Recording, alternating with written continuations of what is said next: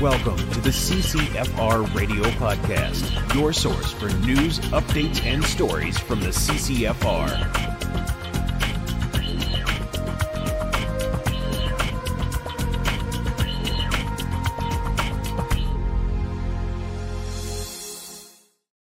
Hey everybody, welcome to episode 116 of the CCFR Radio Podcast. I'm your host, Rod Yeltaka. Thanks for joining me. What you're seeing right now is not the regular podcast. It's an extra kind of inserted intro that I'm putting right now into the show. And the reason for that is this is the episode that Tracey Wilson was supposed to be in the studio live with me. And you will see that as soon as I finish this intro. And the reason for that is we came in on last Thursday. We did the podcast, we did the TV show, and we did a CCFR sidebar, a little bit of extra content. I'll upload that later this week. And that took all day. And then I didn't get into the studio on Friday to edit that. Even if I did, it would have been tough because to edit, when you do a 4-camera shoot, it's a lot more editing than it is just kind of the normal way. Anyway, all that to say, you'll see that the regular podcast in a second. But between Thursday and today, Monday, May the 9th, a lot has happened. So I need to talk to you about that right now before we see that podcast stuff. So I basically have just a couple of things to cover with you. Number one, there was an order in council that was filed by the Liberal government, and people are running around. They're like, oh, it's another OIC. This is completely done in secret. This is unexpected, whatever. It's inappropriate use of an OIC. That's all not true. So what's gone on is an order in council has been filed, and it's completing measures that received royal assent a few years ago back from Bill C-71. The reason why it looks new is because those provisions required some administrative processes and some infrastructure. Now, we haven't seen the processes or the infrastructure yet, but I would imagine if they have these aspects, and basically it's the long gun registry, or at least almost all of it, minus a part here and there, I would imagine they have that stuff ready because, and we'll see it in the next couple of days, because the OIC says that these provisions are coming into force on the 18th. So that's a little better than a week from now. So I'll just discuss them with you really briefly so you know what they are. Oh, and by the way, this is the perfectly appropriate use of an OIC. That was the other thing that's just not true. This is exactly what OICs are for. You have duly passed legislation in the House of Commons, right? And that happened back when the Liberals had a majority, right, back in Bill C-71. And then you're using OICs to do administrative work to implement them. So, okay, so that's what that is. Now, what is this stuff? Number one, really quickly, this is the reimplementation of the ledger system for retail purchases of non-restricted firearms. Okay, so basically, and now when I describe these things, I don't know what the procedure is, and I don't know what the infrastructure is. So I'm filling in the blanks. So this is not exactly what the procedure is. Nobody knows what that is, but the government right now. But for sake of explaining what effect this might have on your life is, I'm going to be just adding extra things in. So note that. So now, if once this is all up and running, when you go, or past the 18th, when you go to a retailer to buy a non-restricted firearm, you have to take your license in. You'll give them your license. They will check it. They'll inquire to the firearms program whether or not they can transfer a non-restricted firearm to you. If they can, they'll probably shoot a reference number over to the retailer. The retailer will record that reference number, all of your personal information, your PAL and everything, and all the information on the non-restricted firearm. They will have it all. Full long gun registry right there. Literally no difference. And when people say, well, yeah, but that stays with the retailer, like, I'll debate that all day long later, okay? Not for today. So anyway, it is a long gun registry, and it's 100% of what it used to be.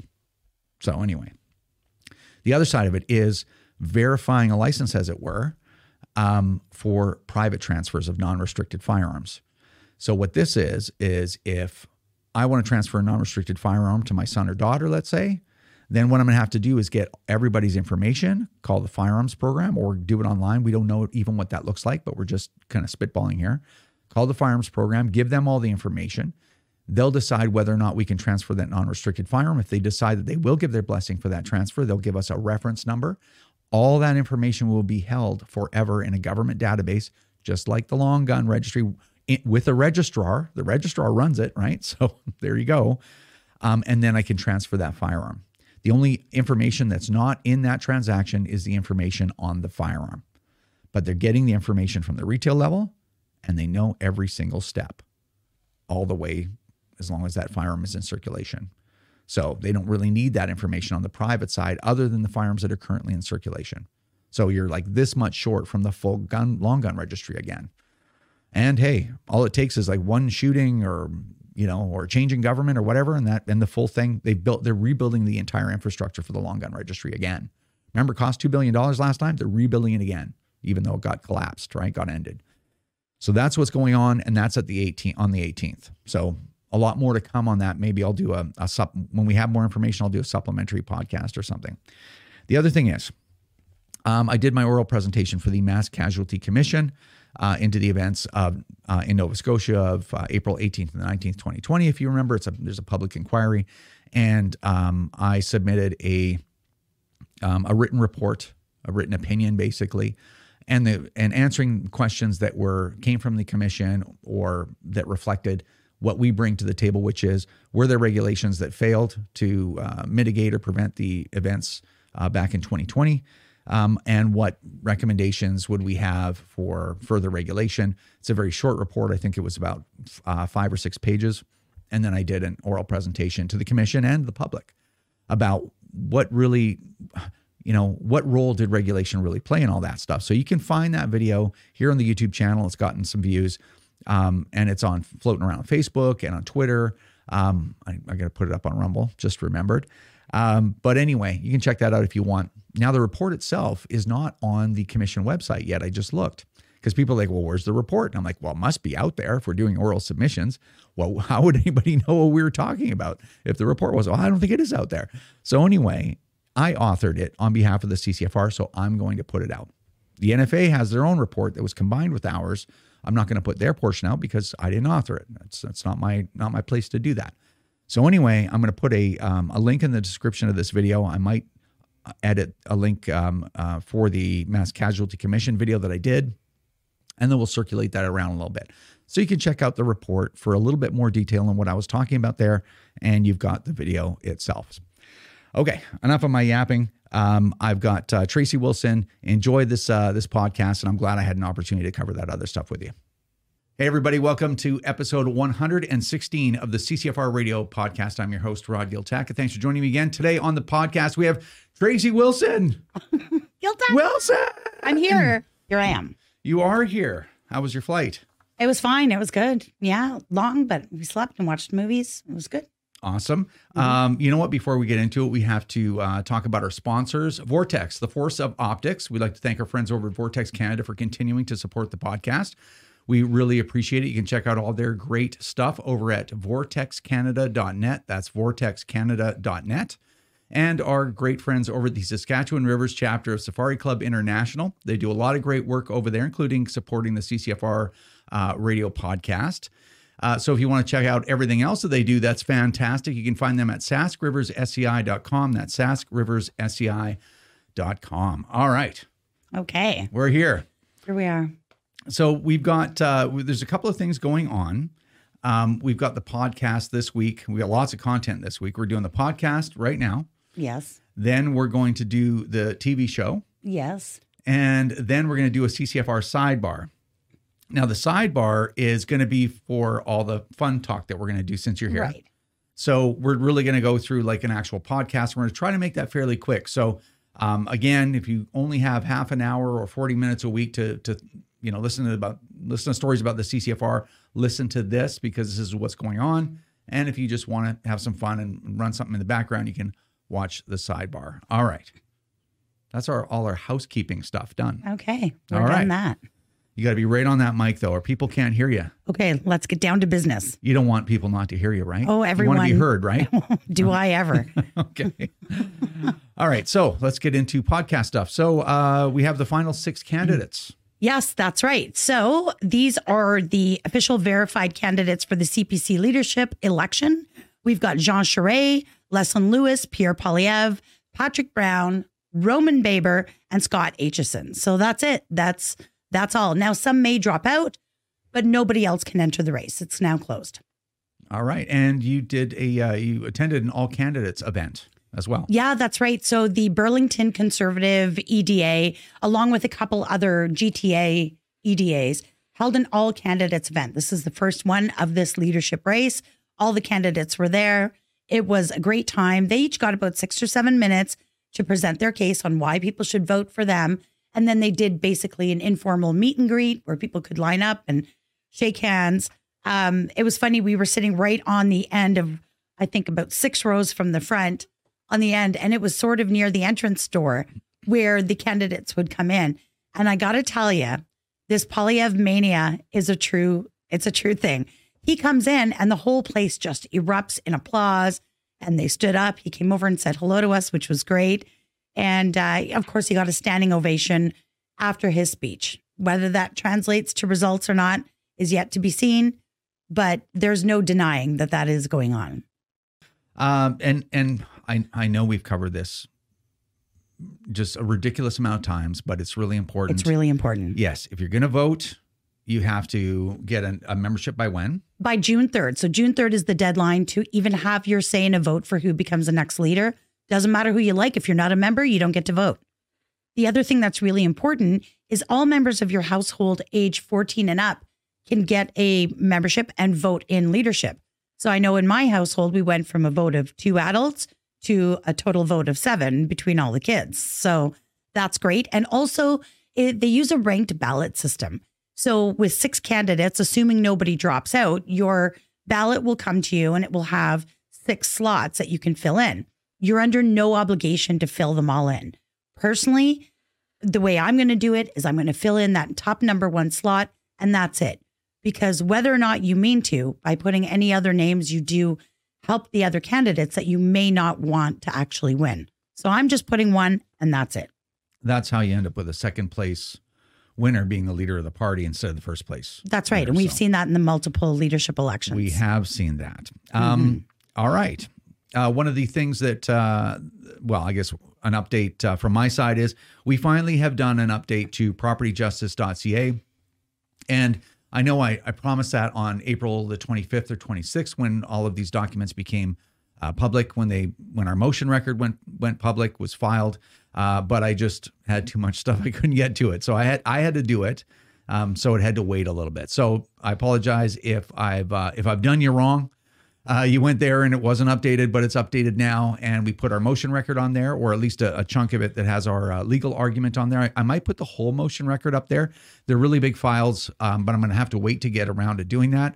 But in the interim, you end up with all the cross-examinations of our friend Najma and Blake Brown. And Blake Brown, Yeah. and some other shifty characters.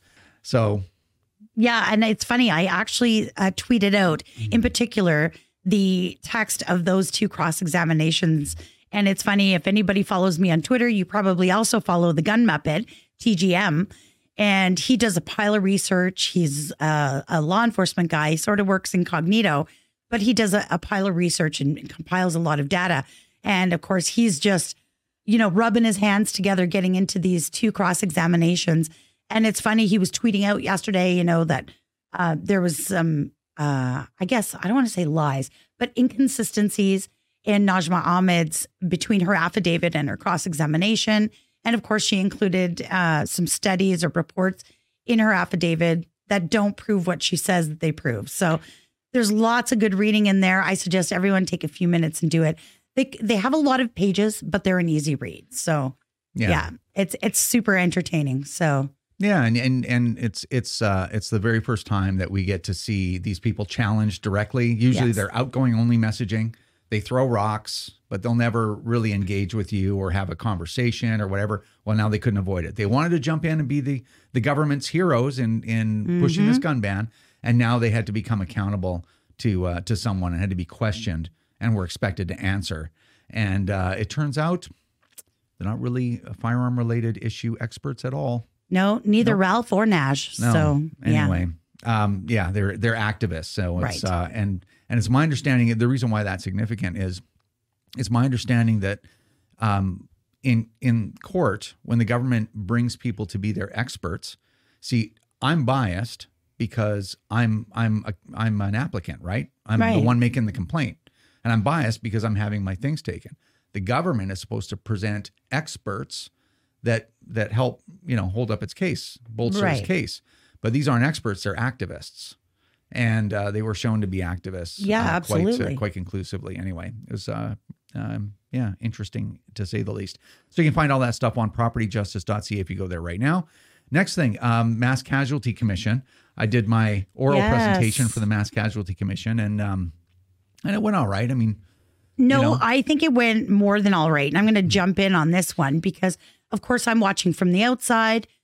I like to think that we are messaging experts, and you had a very critical role that you were sort of given by the commission, and that was to answer some relevant questions, asking if there's any current regulation or maybe future regulation that could have played a role in either stopping this, reducing it, or making sure it never happens again. And you were eloquent in your answer. And the truth is that no, these people operate outside the law. So they're not, they're circumventing it by operating outside of it. And secondly, that the most important tool this guy had that enabled him to run around the way he did and do the horrible things that he did was his police equipment. So I really want to thank you for your presentation yesterday. It was knowledgeable. It was understandable. I think everyday Canadians can really understand what you were saying, and you actually did the job of answering the questions that you were tasked with. So it was great. Well, I appreciate that. I'm my own worst critic. I always think I could have done better. But anyway. Yeah. Yeah, I appreciate it. So, it was, and there was a news story in the Halifax Examiner, I think it was. I've shared it all around on social media, and it quoted pretty much most of your testimony. Word for word, Yeah, so it was great to see that, and it shows how valuable that is, that basically they turned your presentation into an actual news story. So, yeah. And that's, and they printed it word for word. They didn't put a couple of select quotes and then interject their own thoughts or have someone else critique what I said, which they do often. Well, yeah. So that was really great. And that's what actual journalism looks like. Like, here's what he said. Yeah. This guy appeared and here's exactly what he said, right? Absolutely. Yeah, it was good. It was a good story. Awesome. So, and that was a culmination of a lot of work because, I'm working together in a coalition with the NFA, and we put together a joint report, and also suggested some more witnesses and whatnot. And finally, all that work's done. It was a lot of work, piled on top of everything else. And so I always feel like I'm not paying full attention on everything when I have to juggle so many things. So, but I think it turned out fairly well. And if that report's not out now, I think it should be out soon. Excellent. So, and there'll be, we'll let you know and spread that report around so you can read it. I kind of had the impression that it was already out, and that's how I was talking about it as if people had access to it. And people started asking me, well, where do I get it? And I'm like, I don't know. Yeah. Well, I think it'll be part of that. You can go to masscasualtycommission.ca or .com. I'm not sure, but just Google Mass Casualty Commission. And there's a ton of supporting documents and everything in there. So when I find it, I will also share it around. Another thing, we did a video. Well, I was pregnant with this idea, really. It's an idea gets in your head and you're like, I got to get this idea out. I got to make it happen. And I carry these things around in my head for days until I have time to do them. And I wanted to do a video that was, that contrasted, Stephen Palooka, otherwise known as Stephen Del Duca. Right. But anyway, Palooka made his announcement that he was going to roll out a gun ban as soon as possible if he was elected as premier of Ontario. And I'm like, okay, so you're going to do exactly the opposite of what all of the top police officers, chiefs of police are asking for. That's right. So what they're asking for, you're not going to do that, and you're going to do what they're not asking for. It specifically said that they don't need. So anyway, I wanted to do a video contrasting those two things, and we had started a TikTok account, and we have somebody taking ideas that we have for videos or old videos or things that are happening now and rolling them into TikTok style videos, right? So which are a little less serious. Right? They're memes. Yeah. They're moving memes in internet culture, zooming into people's face, going black and white, almost like funny music, like sticking the glasses on them and stuff like that, right? So I was like, I want to make one of those for fun. And I thought it was a decent video. I mean, I'm old. So did I. Yeah, I'm not of the TikTok generation. But it was funny because somebody made a comment and they were like, this is a good video, but it, without all the goofy music and the silliness. It's like, well, I put a lot of effort into that silliness, right? Like we enjoy the goofy. That was on purpose. Like, I know it's not the usual stuff that we do, but it was really for our TikTok account. And I thought, we'll throw it out there because a lot of the stuff is it's negative, right? And it's heavy. It's heavy. So every once in a while, having a little bit of fun, looking at Palooka trying to be taken as a serious person. Yeah. That's funny in itself, I find. It is. I particularly liked the music personally. Yeah. Although I will admit that music gets really annoying really fast because when you're editing, you're watching that video 60 times, right? Yeah. And I'm like, That's an earworm you don't want. No. All right. What's next? Okay. Questions. We decided we were going to do a couple of questions, didn't we? Yeah. So we've got a couple of questions here. And these were questions that were sent in to us, of course. So let me just put on my glasses because otherwise I can't see.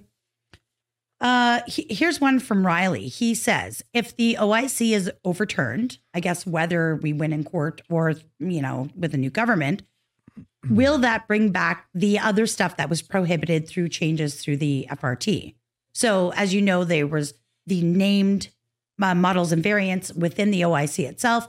And then, of course, they've been adding things through FRT changes, reclassifications. And he wants to know specifically, will those additions also be included in an overturning of that OIC? Yeah, short answer is yes. That will get those will get removed from the prohibited list because they were the court has come up. I don't know if it was the court or our team and then the government's team, but anyway, we've come up with a term to call these firearms that were prohibited after the original prohibition. They call them the unnamed variants. Okay. Because they were unnamed in the OIC and they're now prohibited because they're deemed to be variants. Right. So they're called unnamed variants. And one of the things I forget to talk about about the court case quite often is that a big aspect of this is the judge is especially annoyed with the way that the RCMP classifies firearms, the way that our system works. So if anything, there's going to be a change. I don't know if it'll be a change for the better or a change for the worse, but there's going to be a change in the way that firearms are classified, I think, as a result of this case. And like I said, I can't tell. But anyway, all that to say, if all of these unnamed variants were deemed variants of now prohibited firearms, if those firearms are now not prohibited, the unnamed variants are no longer prohibited as well. So yeah, they're coming perfect. back. Do you have time for another one? Yep. Okay. Derek wants to know, why are gun owners so against registration? So that's a very old question, but it's a reasonable question. I think that's a question that gun owners should know how to answer because it's something that they hear all the time from people. You register your car, how come you can't register your guns? And anti-gun people always say, well, we just want gun owners to be responsible for their firearms. That's why you want to register them. Why do you want the government not to know what you have?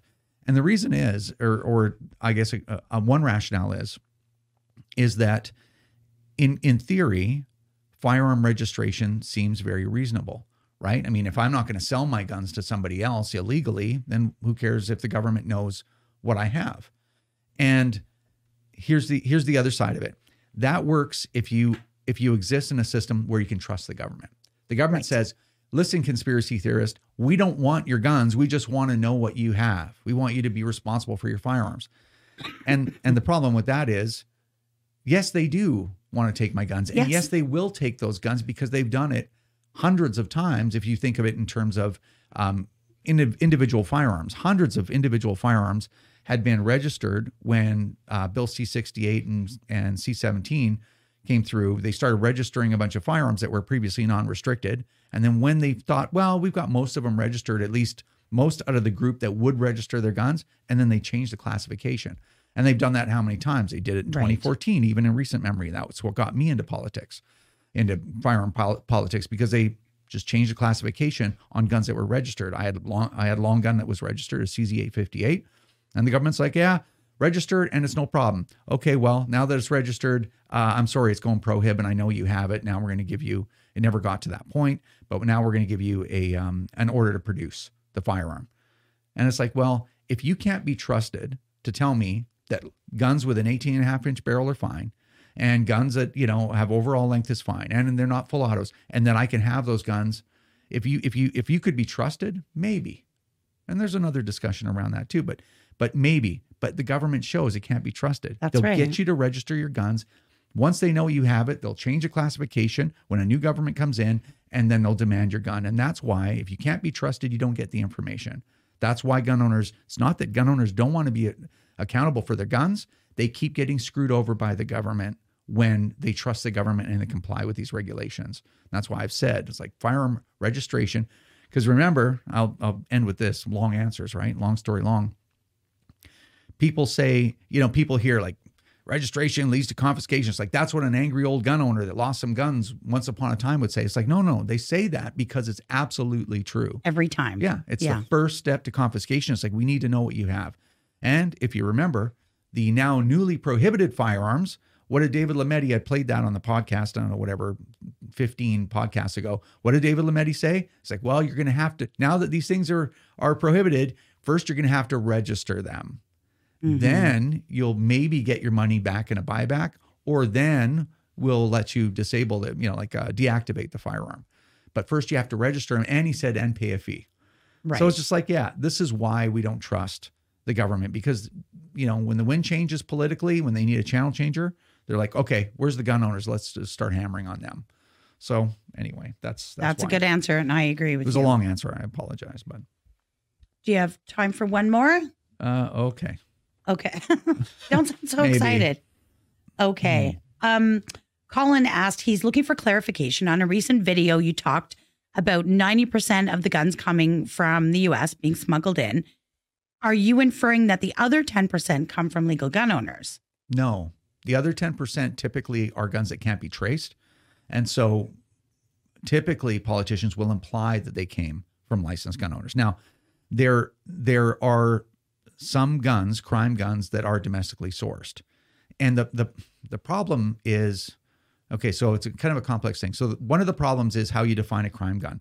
Sometimes these departments, when they say, certain amount are domestically sourced, certain amount of crime guns.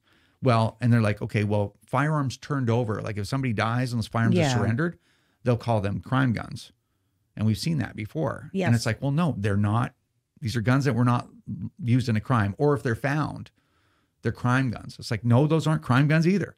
So there's a lot. So that's when you see a lot of different numbers floating around, like 30%, 50% or whatever, is you have to figure out how they're defining crime gun, number one, and where that pool is. Because I remember that when there was a rumor, I'm going to call it a rumor because I have not verified this. I tried to get to the bottom of it myself, but I was never able to get the information. But when Ralph Goodale was circulating around, he was saying more than 50% of crime guns were domestically sourced. Apparently that had to do with one jurisdiction in one place in Ontario. And they had included any gun that was obtained by police through a criminal act. And apparently there was an arson, and there was a gun collector, and there was an arson. It was like something ridiculous, like 500 guns.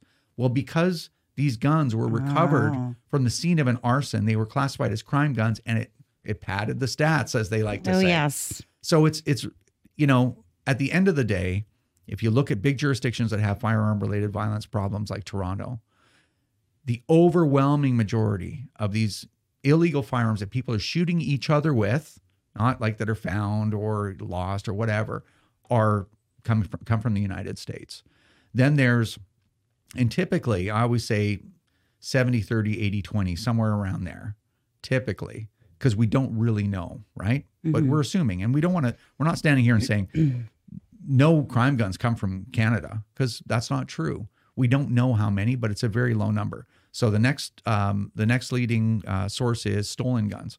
Well, that's got nothing to do with licensed gun owners. They're victims of crime. So to say that, well, you can't own a gun because somebody broke into your house, broke into your safe and stole it.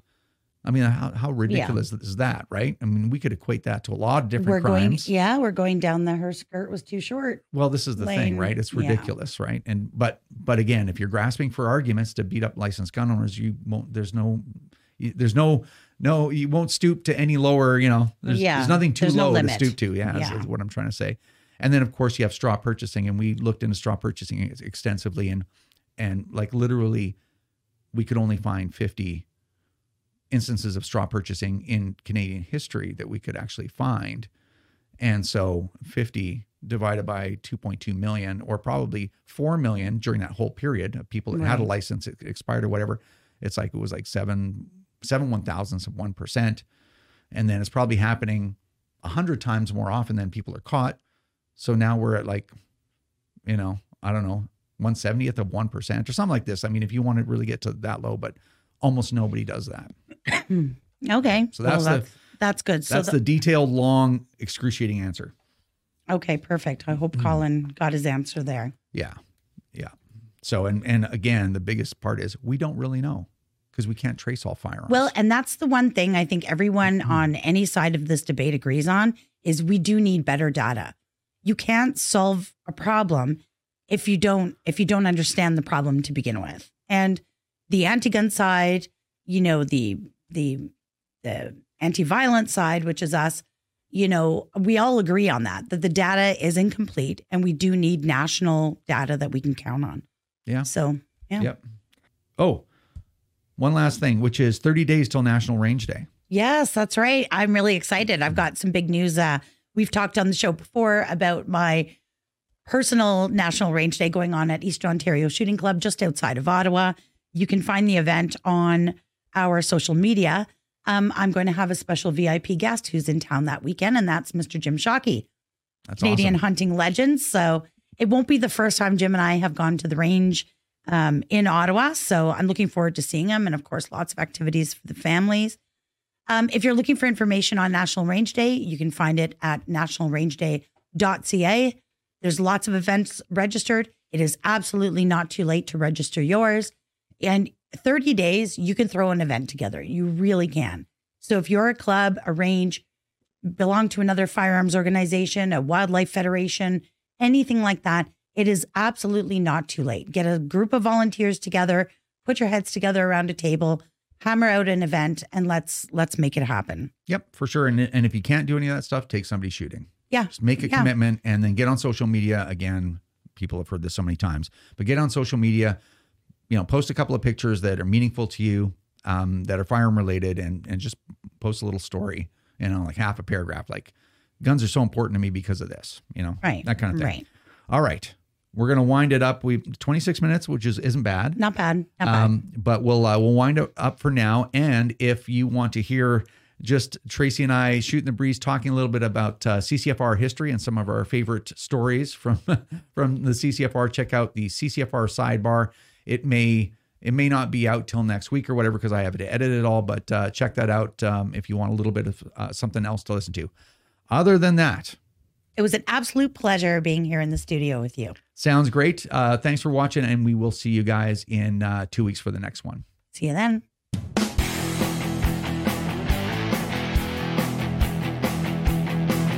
This is another episode of the CCFR Radio Podcast. Remember, if you don't stand up for your own ability to own and use firearms, who will?